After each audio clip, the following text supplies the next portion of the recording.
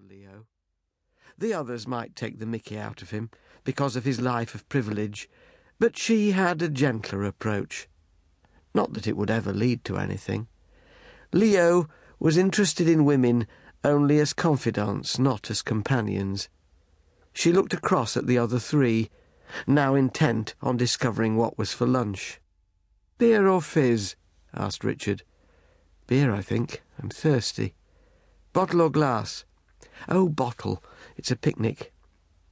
Before Richard had a chance to act, Harry flipped the stopper off a bottle and bent down to where Eleanor lay on the grass, dangling it in front of her. Their collective mood was one of quiet thoughtfulness, but there was, simmering beneath it, a hint of apprehension.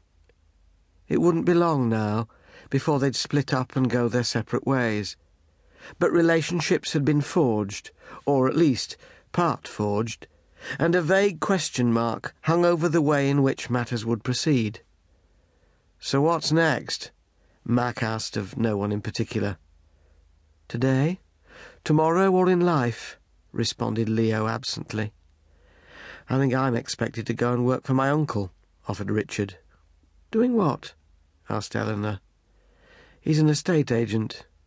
But I have other plans. For a gallery. One day."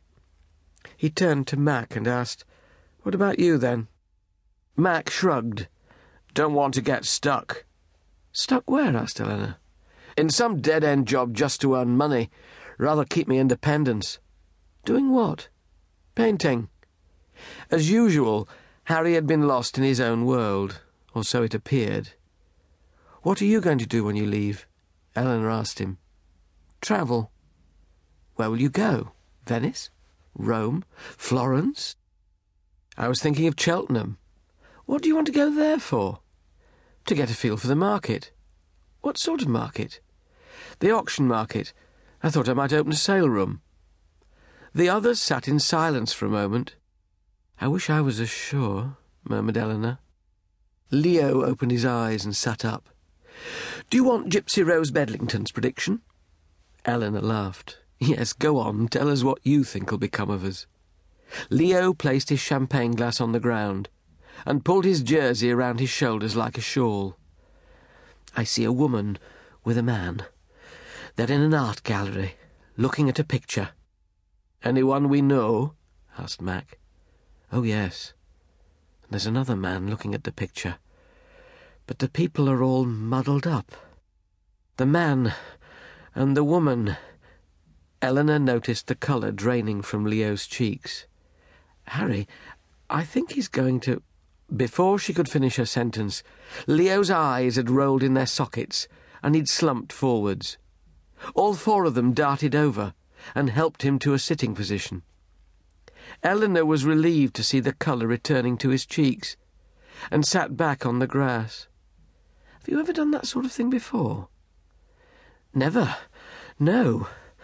I say, was I rather good at it? Shall I do it again?" "I wouldn't bother," muttered Mac.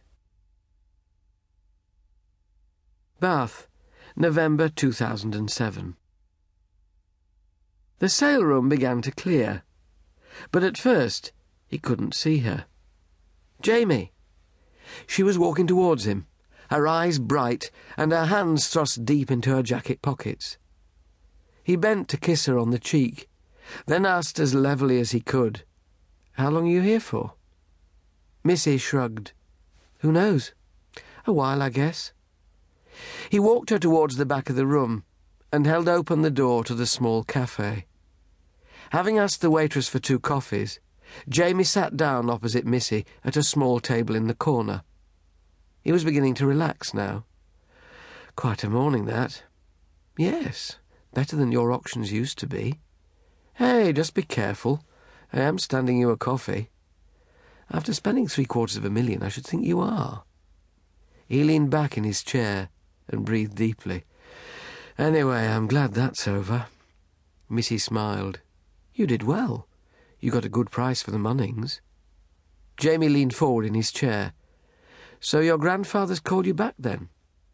Missy nodded. "More trade over here.